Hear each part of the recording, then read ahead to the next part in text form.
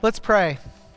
So God, we are celebrating you this morning because you initiated a story of love that is unparalleled.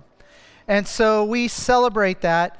And Jesus, you are the main character. You are the one that was obedient to the Father, that came down, modeled love, showed love, spoke love, that we can understand the heart of God. And so we celebrate you in your name today. God, I ask that you would then, as the Father God, do a mighty work in our midst this morning, that as we open the Word that is your letter to us, I ask, God, that our hearts will not be distant, that we will not be calloused or go through the motions, but we would receive. And Jesus, as we then speak of you, that your heart is aroused, and as you advocate before the Father God on our behalf, that you will advocate on our behalf here this morning, that you would see that there would be a new work, a fresh work in our hearts, that we would have a new love, a new level of respect for your Father and for your journey among us. And so we give this service to you, and we glorify the Father, and we exalt your name. I also ask that as we go into these days of shopping or family gatherings or so on, Lord, that you would make us mindful of the love that you have for us, and that we would not just go through the motions of the busyness that comes, but rather just different points, Lord, that you would arouse us in love for you, and that then the fruit of that would be compassion or empathy or a servant's moment where we can serve another person in your name. And so we declare you exalted, we glorify the Father, and may this service continue to be used to your praise and glory. Amen. Amen.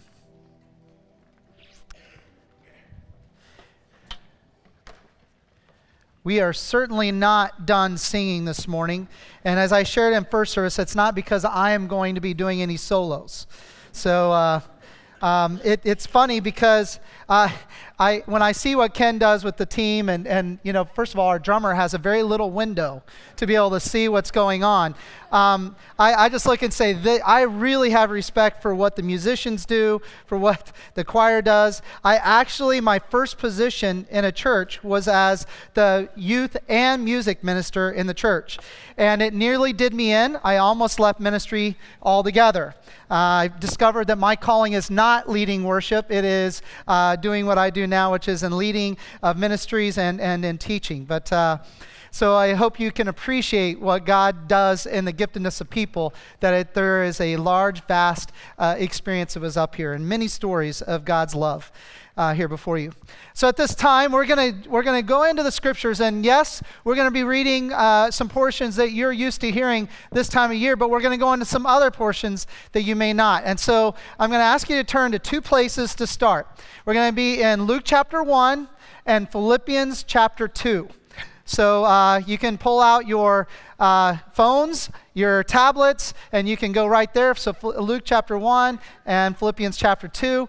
And if you want to be really, really advanced, at the end we're going to be reading out of 1 Corinthians chapter 1. So if you need a Bible, the ushers would be glad to provide you one so you can follow along. I'd like to just lay the groundwork for the approach of reading, again, a familiar story. The groundwork being that love doesn't always come in the way you expect, or that love is expressed best in the way you think is best.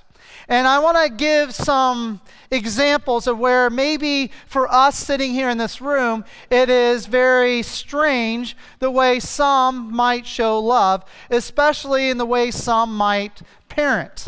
And so now I'm going to assume here for a moment that nobody here in this room grew up in Nordic countries. Am I correct in that? Unless somebody identifies separately. Okay, so now you have no idea if I'm telling you the truth, which is good. So Nordic women apparently have this practice. I was researching it online, that they have this practice that I, as somebody who's more in the lower portions of the globe, would find this extremely strange. But Nordic women growing up and leading and raising families in a very cold place, and just in case you don't know where the Nordic countries are, we're talking like Sweden, Finland, and Norway. Sometimes Denmark gets included in that. But these Nordic states are very cold. They're pretty far north as far as habited countries in the world. But what they do is they practice this. These Nordic women practice this. They will take their newborn infants, they will wrap them up, they'll put a little bit of cream on the infant's face, they will then put them in a stroller, and then take them outside into sub-zero temperatures and park the stroller so that they can take a nap. Isn't that fascinating? I mean, look at that. That looks a little odd and strange, but this is what they do. They literally, to help their kids learn to nap and to handle the environment of being far north, they would bundle them up, put a little cream on the face so that the face doesn't get frostbitten, and then they put them out in sub-zero temperatures to take naps. Now, the belief is that by the exposure to these elements will make them stronger, will make them more resilient in regards to handling the temperatures of their country. And it's supposedly, although they can't prove this, they're healthier. And then ultimately, they become more adaptable to harsh weather. Now, I can tell you that my wife was not raised this way. Because in the middle of July, if the air conditioning goes on, she says it's too cold. She will wear parkas in April while watching a baseball game. So she needed to be exposed to the elements more often when she's younger. And so men, if you have a wife that it does not handle the cold well, turn the air conditioning or the heat off, or take her outside with just a parka on, put a little cream on her face, and say, honey, this will help you. This is my love towards you. Some of you are like, I would never do that. Nor would I. I'm just saying. It would not go well in my home if I did that to my wife. But the reality is that for these women, they're trying to help their children adapt to the cold weather, which is extreme in those countries. And apparently it works, and they swear by it. And it's been done for generations. Now, I don't know about the stroller side of it, but somehow they get their kids to nap out in those cold weather. Well, I'm going to go for another strange approach to parenting where it's strange but good love. And I'm going to go with the cute factor here for a moment. The harp seal. The harp seal, look at that. Isn't that cute? So the harp seal is a completely white seal, and their practice for how they raise their children is very different. For the first 2 weeks, the mother of a harp seal pup will take care of that pup for 2 weeks, take care of everything, feeding and keeping them warm. But then after 2 weeks, they will abandon the pup on a frozen piece of ice, and they will leave. And the pup has never been trained to how to search for food. They don't have the strength to search for food. They don't have anything keeping them warm. They're now isolated. It will take up to 5 weeks for that pup to get hungry enough to finally force itself to learn to find food and to eat. And it's found that if you rob them of that 5 weeks, because again, they will lose a significant portion of their body weight because they'll have burned all the fat in those up to 5 weeks, that they finally get so hungry that they force themselves to learn to care for themselves. Now that parenting style would work very well. So parents, if you have an unruly child, all I would say is let them not eat for 5 weeks, and then let them figure out how they can actually do the dishes, how they can turn on the oven and the stove, and that they can actually get their own fork and show them where the silverware drawer is, and they can actually start taking care of themselves. Wouldn't that be a novel idea? There's mutiny going on to my left. So you've got this approach of parenting that just says, listen, unless they're forced to, how will they ever learn? How will they be able to learn to survive unless they do that? And this is how it works among that type of animal, is that they force it. That hunger finally gets into the place to learn. And then we have all kinds of normal stories that we get locally where you know that the different species of birds, they force their young out of the nest so that they learn to fly and learn to feed themselves. But it's time. They get to that place, and it's not age 26 or 27 that's now the average age for children leaving their homes. It's a case where they are saying, you know what, it's time. You need to learn to fly. And they kick them out of the nest, and they learn to fly and care for themselves. Is it risky? Yes. But is it essential so that they can survive? Absolutely. Now, you might look at that and say, well, that story of these Nordic women, that seems a little harsh. Or the pups, if you really started practicing that kind of tough love, that seems like it's really harsh and not practical, because I don't relate to that type of parenting or that as being love at all. The reality is that when studying the current patterns of parenting in the United States, there are certain things that are beginning to show up as the common patterns of parenting, and it is usually equated in the minds of the parent of being the most loving pattern of the way to raise a child. But let's check it out to see if it actually is that of loving. One of the number one approaches to parenting is being risk averse. What I mean by that is today, parents tend to keep their kids in a place where they could not get hurt or they would not get hurt, and so they protect them from certain things, which is why today you will not see a new playground built with swings, with merry-go-rounds, or things of trees where branches are low enough for kids to climb, because that's too risky. Somebody might get hurt. And that risk averseness now pervades our entire culture, is that what some of us grew up doing, you're not even allowed to do or even have the opportunity to do, because we don't want risk. However, there is an anomaly to this. For whatever reason, in the last 5 years, trampolines have made a great recovery. It is the number one risk-oriented toy in the world, and yet it's growing in America where you can't do anything else. So you can injure or be killed by death by trampoline, but you can't climb a tree. So I don't know. It doesn't make a whole lot of sense. But nonetheless, we've become a risk-averse generation of the way we raise our children. Secondly, we tend to then, as parents, run interference for our children because we think this is so much more loving to them, to help them never feel conflicted, to never feel or experience difficulty, or to ever experience that they're actually not gifted or weak in a particular area.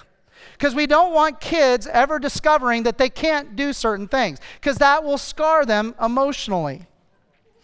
Well, some of you know how I feel about that, because what ends up happening is you give trophies to everyone, because nobody fails. And so then, therefore, at some point, they discover, because as a coach, at some point, it's going to become, it's the reality. Some kids can't do certain things. But we keep them from ever knowing it, and we pretend that they actually can do it. And so, therefore, we avoid ever hearing, that's just not how you're gifted. And therefore, you don't experience failure, but you can only experience success, or at least in the eyes of the parent. And as a result, this is what happens. When you go about that, where where parents run interference on behalf of their kids, here's what's becoming a norm in society. Kids are working less than they ever did before. It is true. They're working less hours than they ever did before. They deflect hard choices. When hard choices come, they deflect it because they've never been given a paradigm by how to deal with something that is very difficult to decide between. And so they deflect those hard choices, which then means they delay making decisions for their future, which is why adolescence has officially grown from what was in the 1800s. The adolescent years used to end at age 16. It now ends at 26.5 years. And there's ways that they discern when adolescence ends, but you can do the research on that. It's very fascinating. But because of this, they don't know how to make hard choices. They don't know how to handle mistakes because they've never been told that's a mistake. And they also are working less, and as a result, they struggle then, because of these truths, they struggle with mental perseverance. Because if it gets hard, they don't know how to persevere through hardship. which is why there is more need for counseling than ever before, or the number of people percentage-wise that are struggling with depression has grown so significantly is because we do not have the wherewithal or the mental makeup to know how to persevere through difficult things. We've become unmotivated as generations come, and we're not as motivated to take big risks. And we also then run into these key things in life that we're not expecting, and we get shocked by them when we discover there's things I can't do. There are things I'm not good at, and we become shocked by it, and it becomes something we don't know how to handle. Now, there's some values behind these approaches to parenting. And when kind of studying about what does society say are these values, well, number one's not going to surprise you. The number one value that tends to guide how we parent or how we show love is that happiness is the primary aim. Okay? So if happiness is the primary aim, then basically what's going to happen is that you are going to never do anything that would make you unhappy or cause you to ever to feel hardship or to feel disgruntled or anything. It's always about happiness, even if it comes at the cost of somebody else. The other thing is that safety trumps risk-taking. The reality is that love in relationships is a risk. And people don't know how to handle relationships anymore because they're not willing to take risk in regards to relationships. It's interesting that today marriage is at an all-time low in the history of the United States. The percentage of America that is married is at an all-time low. And it's because when you look at the surveys, the responses is that it's too big of a risk. You could summarize it with risk-taking. We don't know how to do it. And the reality is, love is risk. For those of us that are married, we know every day when we put ourselves in the full trust of our spouse, it is a risk that they're going to respond and handle that with health and love. Did I say something wrong? Oh, there's some amens coming. That wasn't my wife, was it? So, the reality is that love is risk. You could just put the equal sign and it is equal to that. It is a risk. When you make yourself available to love on someone, even if it's just for a friend, it is a risk because they may not handle it well, and you're putting your heart out there and you might get your heart crushed. It's just the reality of love. But these are the values. If happiness is the primary end, it usually is self-centered because it's about your happiness. Or then safety, then trumping risk-taking means that you would never actually start truly loving somebody with the full part of your being. And lastly, it's this idea, this path of least resistance. We're not willing to take risks that might actually be worth it in the end.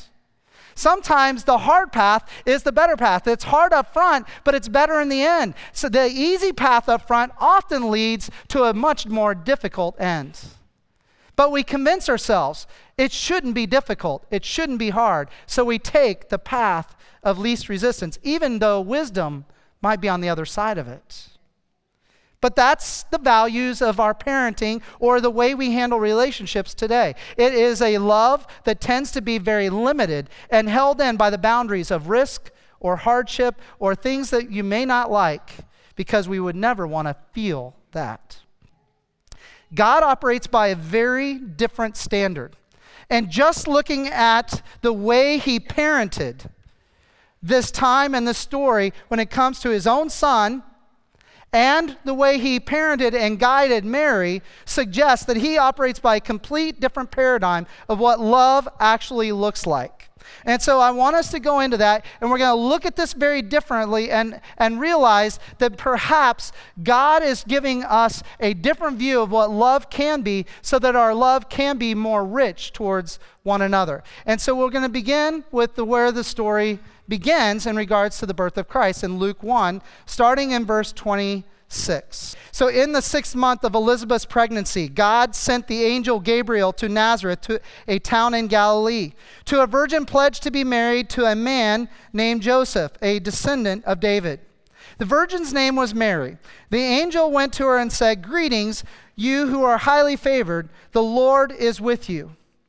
Mary was greatly troubled at his words and wondered what kind of greeting this might be. But the angel said to her, "Do not be afraid, Mary. You have found favor with God. You will conceive and give birth to a son, and you will call him Jesus. He will be great, and he will be called the Son of the Most High. The Lord God will give him the throne of his father David, and he will reign over Jacob's descendants forever. His kingdom will never end." "How will this be?" Mary asked, "since I am a virgin?" The angel answered, "The Holy Spirit will come on you, and the power of the Most High will overshadow you. So the Holy One to be born will be called the Son of God. Even Elizabeth, your relative, is going to have a child in her old age, and she who was said to be unable to conceive is in her 6th month. For no word from God will ever fail." "I am the Lord's servant," Mary answered. "May your word be to me be fulfilled." Then the angel left her. Now, let's consider this for a moment. We know that story because we've been taught it. Most of us have been taught since we were young. And so it's so familiar to us that we really don't consider the oddity of how God went about this. First of all, you have a woman, very young, likely young teenage years, who is told that she is going to have a child. She is pledged to be married. She is betrothed, so she's engaged, but she's never been with a man, and she's being told, "You're going to have a child." That is strange in and of itself, that God would show up to a woman that has never been with a man and say, "You are going to be a mom." And not just any mom, you're going to be the mother of the Christ child, the coming Messiah, of which all those who are of Jewish descent knew the prophecies of the Christ child that had been around for several hundred years. And they knew where he was going to be born. They knew that he was going to be born of a virgin. They knew all those things. Those things were stated in the Old Testament. And here it is. She is going to become that virgin. But she is then asking what I think is a legitimate question. How can this be? I've never been with a man. And God simply says, or the angel simply says, it will be that God will overshadow you by his Spirit, and then you will conceive, and therefore this boy will be called the Son of God. Now, I don't know about you, but I would say that still warrants quite a few questions. What does overshadowing look like? What will that mean? What will I explain to Joseph? How do I handle this publicly? I remember when my wife and I had our first appointment with the doctor once we realized that Kristen was pregnant. And I will tell you that when we went in and it was validated, yes, you're pregnant, my wife had a list of questions to ask. That's just normal. And yet we know that childbirth, it has its place, and we know certain things, but they're just questions. She just asked one. How can this be? Because I'm a virgin. And all God says is, it's going to be me overshadowing you. Well, what does that mean? And how am I supposed to handle this with Joseph? Are you going to say anything to Joseph? Or how am I going to handle this with my parents? What am I going to say to them? Because at this time when you are engaged, you are not around the one you're betrothed to. You're separate from them. And so it requires a lot of explanation to say that you're with child. And for Joseph, he would know, I've not been with you. So what would you say to him in that moment? She didn't get any of those answers. We're not told how that went down. We are told, however, that Joseph found out and was planning to then unbetrothed, if you will, to take away the engagement and to put away her silently because he thought she had been unfaithful. He loved her enough to try to make this not shame her, but try to help ease into it. But it's still going to bring question because it appears that minimally, if he disassociates himself from her, then it appears that she was unfaithful to him. So it's a significant public faux pas that is going on that they're not knowing how to handle it. And so what does God do when Joseph's making this plan to remove the commitment to Mary? He says, no, this child came as a result of the Holy Spirit. And so please take her as your wife, but do not have union with her until she's had that child. And that's all the experience he gets. He's told what to name the child, Jesus, and that's it. That's all the instructions they have. From there, they know certain things. They know because, again, they've been taught in the Jewish schools. They knew that the Savior was going to be born in Bethlehem. So they knew at some point they were going to have to go to Bethlehem. They knew that because they were the tribe of Judah, that this was possible because they do line up. They're both Mary and Joseph. We have their lineages. We know that they were both of the tribe of Judah and therefore the lineage of David, so that we know that they were possible candidates for this. But they would have never thought it to be them. So here it is. They now have this assignment with very little explanation from God, what seems to be little help from God. Now, I want to go beyond just the public issues or challenges that came with this. That seems like God didn't show much love in this. Let's consider this. Women of you that have ever given birth to a child, that have been pregnant, would you say that your most excited time being pregnant was to go around driving in a car, hitting all the potholes that are found in Pennsylvania roads? No.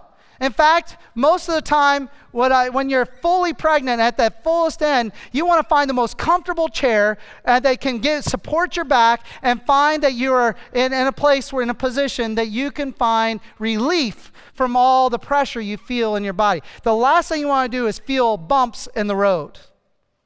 So anyway, you get this opportunity to then travel. So Mary doesn't have to choose cars. We know that she likely traveled by animal, probably a donkey going from Nazareth down to Bethlehem. Have you really ever considered what that must have been like for her? It's 108 miles from Nazareth to Bethlehem. 108 miles. You're fully pregnant. And you're likely not walking it, so that's why there's a strong belief she was on an animal. And it doesn't matter. If you're walking 108 miles fully pregnant or you're on an animal for 108 miles, that is not a scenario that is enticing. And yet, this is God's plan. If I was to get every single person in this room a horse to ride for 2 hours this afternoon, most of you would not be walking normal tomorrow. And that's just 2 hours on horseback. Imagine being for days, for 108 miles on the back of an animal traveling. And then add to it that you would be 8 months pregnant. Could you fathom what that must have been like for her? But yet, that's what God chose for them to go through. This is his plan. And so God, continuing to show his love, continuing to show that he was taking care of them, he prepared and made all the arrangements for them so that when they showed up to Bethlehem, that they have a perfect room for having that child. Again, if you know the story, God seems to have forgot to contact the concierge of Bethlehem. He did not handle this very well. It seems as though he kind of forgot an important dynamic as part of the itinerary. It's like, you need a place to have this child when they get there. So they show up to Bethlehem. They're thinking that perhaps God's made a way, because after all, they're doing this journey because of God, and they're pregnant because of God. So surely God has something arranged when they show up to Bethlehem. That would be a reasonable expectation, right? They show up to Bethlehem. Every single place is full. Why? It's because the tribe of Judah had to go and register for the census. So they're all in a small village of Bethlehem. It doesn't have that kind of hotel power, if you will, to be able to meet the needs of all those people coming. And so they didn't have a tent. They didn't have the ability to provide coverage for giving birth to a child. And so they're looking for a place, and the only thing that was offered to them was the barn.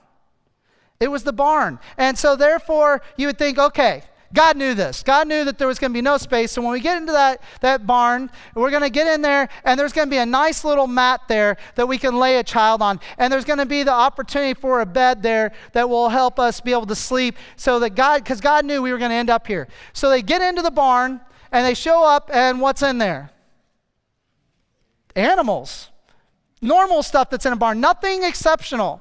And the only place that you could lay anything down was a feeding trough, what we call a manger.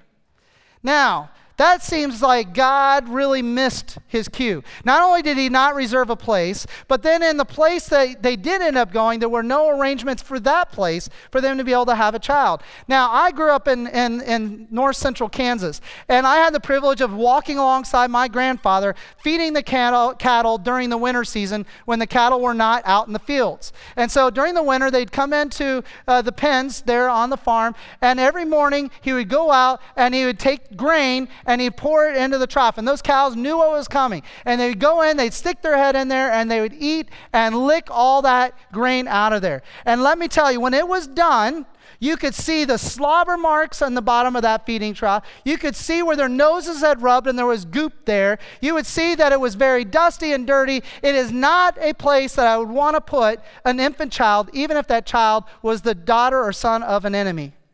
I would never do that. But yet, it's exactly what God did. So anyway, so you got this situation. It's like, okay, God should have arranged a location. God should have provided some means inside that barn, and God should have provided something other than a feeding trough to put a baby in. It feels like God didn't have a plan. I mean, he's had how many years? I mean, thousands of years to plan this, and it feels like he did not consider a woman's or a child's need. Then you would say, okay, if I've asked my son to go and become a human being, and that he's now going to have to become a baby and be able to grow up being a part of the human skin and going through the normal journey, the least I could do is provide a great party when he's born and make the guest list be those of great report and those who are of good standing in society.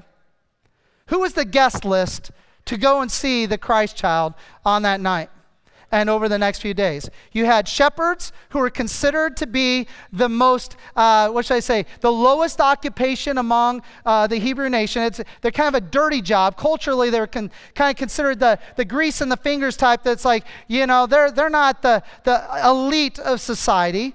So they got the shepherds, they're representing the Jewish nation. And then just a few months later, then you get the second set of visitors that are part of the guest list, and they're foreigners, Gentiles, coming to see this king. This is not a guest list by a Hebrew father. This is not a guest list by those who want to esteem the Hebrew nation. If this is going to become the King of Kings and the leader that rise up out of Judah to replace David, to be a part of David's throne, this is not your guest list. You would not choose a shepherds, and you would not choose Gentile wise men from another place. And back to our penchant for security and safety, you would think, okay, he forgot to provide a place to be able to stay, forgot to provide the arrangements for a nice birthing place, or he forgot to provide a little bed that could be for an infant child. Well, at least he could provide security, right? I mean, after all, it says he has legions of angels. So he would provide security so that this child would have nothing to worry about. The next time Mary hears from an angel and Joseph is what? It's when they're told in Matthew that they better leave quickly because Herod is about to kill all children that are male under the age of 2. So not only did God not provide all the things for the birthing, but now it's not the safest place for them to be. In fact, it's the worst place for them to be. And also not just for him, but for the other children under the age of 2 that are male in the city of Bethlehem. So they had to run, and where does he send them? To Egypt. If you know anything about the relationship between Hebrews and Egyptians, you know that's not exactly an enticing journey for them to make. In fact, it's dangerous to go from Israel to Egypt, even at that time. And yet that's what God told them to do. Go to Egypt until I call you back. Man, where is God at? This story doesn't line up that suggests he truly loves his son Jesus and that he's thankful and grateful for the public risk that Joseph and Mary have taken on. No, he has seemingly fallen asleep on the itinerary and not considered their needs. Let's get very specific as to just how strange of love that God has for his own son, Jesus. I want you to now look at that Philippians 2 passage that I'd asked you to turn to. This is Paul, the Apostle Paul, writing again after the ascension of Christ. So Christ has now done his ministry. He's been on the earth and he's taught, he's led, and he's performed all kinds of miracles. He's died. He rose again on the third day. He's provided life. And now he's got those that are representing the good news of his life to the rest of the world. And Paul's one of those people that is sharing the good news. And Paul says this to the church in Philippi. He says, in your relationships with one another, have the same mindset of Christ. So he's letting us in. He's saying that there is a mindset of Christ that is different from the prevailing idea of the world. So we've just talked about what our values are for parenting, what our common values are culturally for showing love. And what he's saying is, no, we should have a mindset of Christ. So what's the mindset of Christ? It says this, when being in very nature God, in other words, he is in essence God himself. He is God, and so there is nothing that is elusive for him. He is all powerful. So even with all that access to power within him, he did not consider equality with God something to be used to his own advantage. Rather, what did he do? He made himself nothing by taking on the very nature of a servant, being made in human likeness, and being found in appearance as a man. He humbled himself by becoming obedient to death, even death on a cross.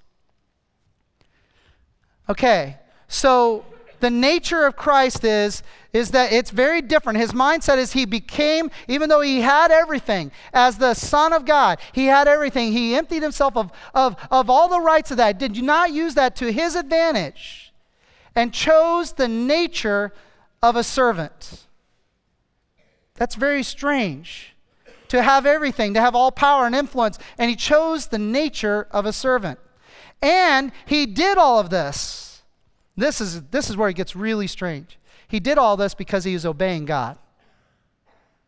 In other words, his movement towards becoming part of us, by becoming a child, becoming born. I mean, imagine, he is being told, and he knew the past, he knew the present, he knew the future. He could see all that because he was God. He knew all of that. And to be able to become humble enough to enter into human skin in the womb of a woman, and then to go through the birthing process like any other human being, and to grow up and going through toddler years, imagine that.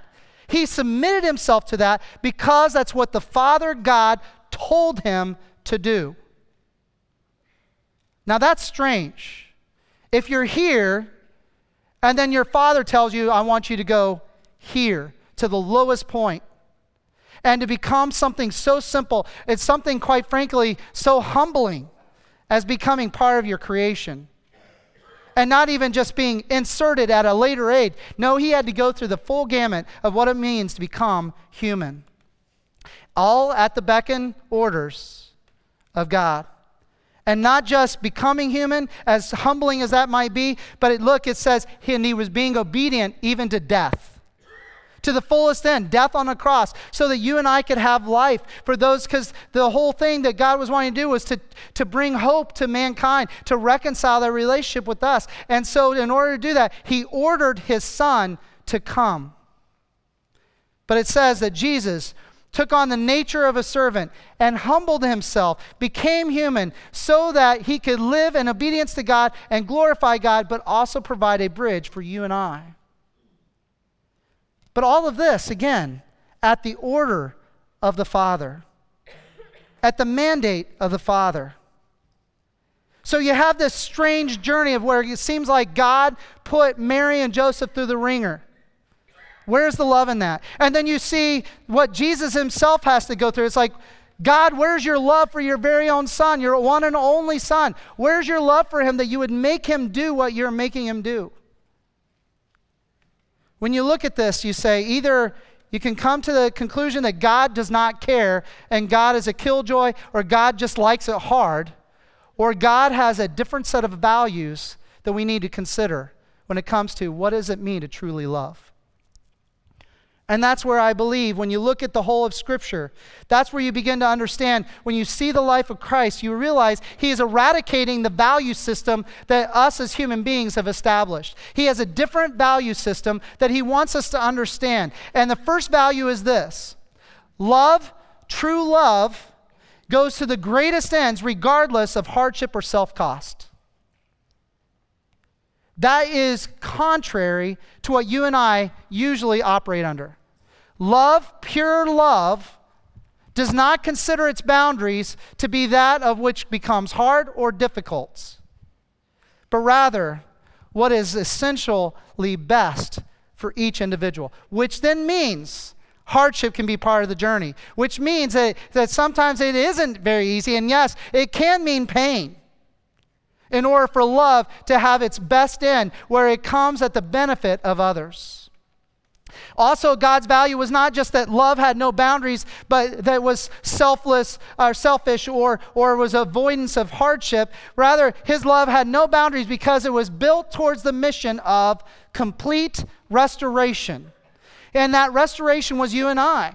See, in the garden, when Adam and Eve made that choice to separate themselves from God by sinning and disobeying him, it created a pattern of where man now was separated from God. Our relationship with God was broken.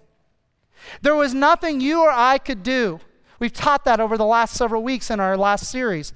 But there is nothing you or I could do to reconcile ourselves to God. We are at our very nature, we're fallen beings. We're corrupt if left to ourselves. We're always seeking our own end. Sometimes we do things out of kindness, but more often than not, it's bent out of our own selfish initiatives. And so what God was trying to do and what he was doing through the journey of Christ was that what was broken in the garden, I am going to fully restore. I'm going to fully restore. And he says in Genesis chapter 3, verse 15, there will be a day when that snake that brought all that harm by tempting Adam and Eve in that garden, that there was going to be a day that snake's head was going to be crushed by the offspring of a woman. And that snake's head being crushed happened on the day when Jesus said, "It is finished." While on that cross, he said, "It is finished." So now, that moment when the snake's head, his victory laps that he'd been taken since the garden, of holding in ransom all of mankind, that they're fallen in their nature. They cannot be reconciled to God by their own efforts. So they're stuck in this horrible state. And then in one moment, Jesus, the perfect Son of God, who lived a completely selfless life and sinless life, dies on that cross, being obedient to the Father, and fully therefore restores mankind to God through the bridge called the cross. That is the story that happens, and that's the kind of love that God has, that he is willing at great cost, with not the boundaries of hardship, because when you consider Jesus' life, it was hard from the beginning. But that's what it takes to reach a hardened heart and to harden people, to realize that God is not willing to hold anything back to reconcile us to him.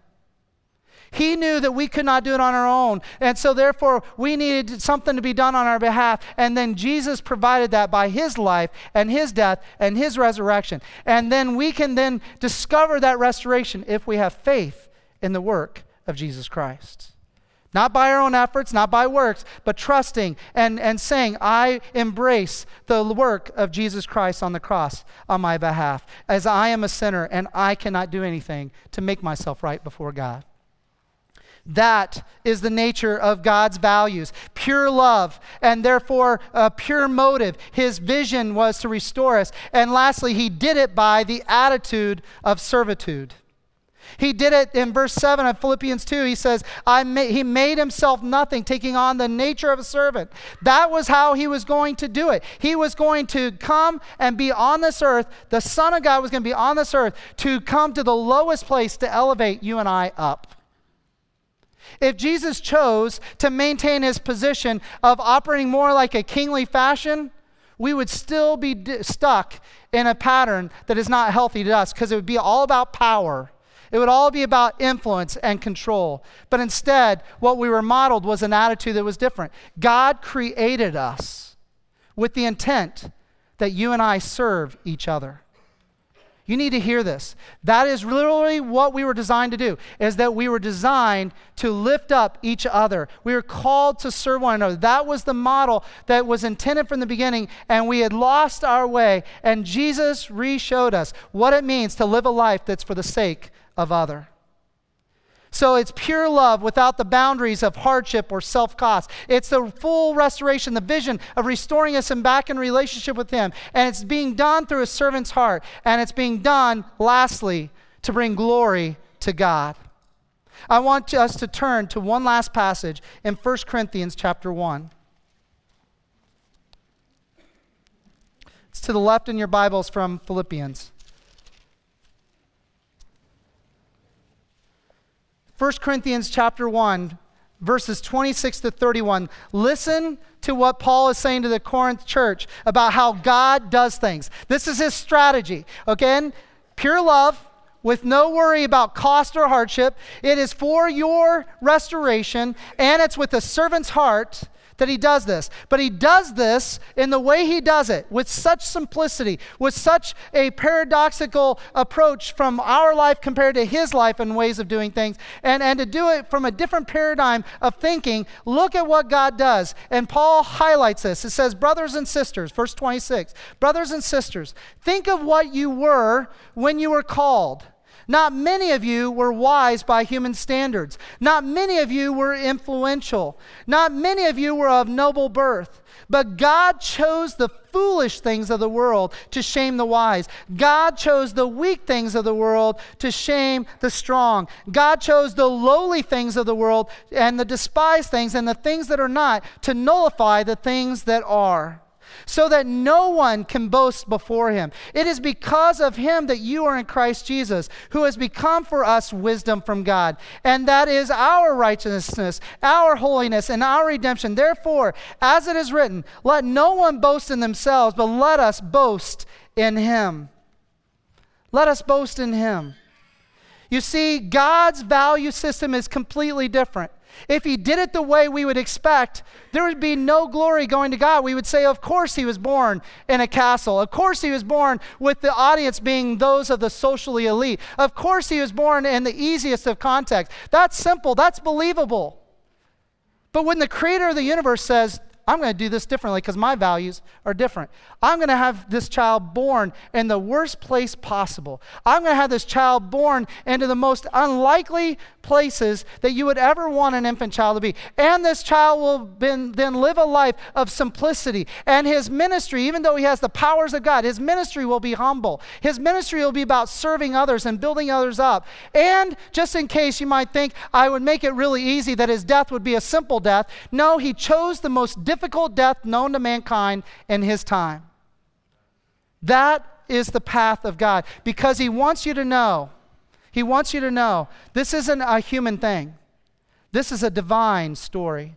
And his heart is different from our heart. His love is pure. It is about our end that he's doing this, and he will go to the greatest measure of seeing us reconciled back to him. And to that, we are forever grateful. So we do this. He calls us. He called the unlikely and the apostles chosen. They were fishermen, for crying out loud. They were tax collectors. They were robbers of their own people. Those are the people he chose to be the first ambassadors of his good news. And then you look at this crowd, and God says, I choose you. Who of us are of noble birth? Who of us have the influence that we could affect the world? But when you look at how we are just typical human beings, typical Americans, and then when your life is radically changed by God, look what God can do through you when you're so different from the rest of the world. God wants to do great things so that he gets the glory, and so therefore he chooses simple instruments to do that. Let's pray.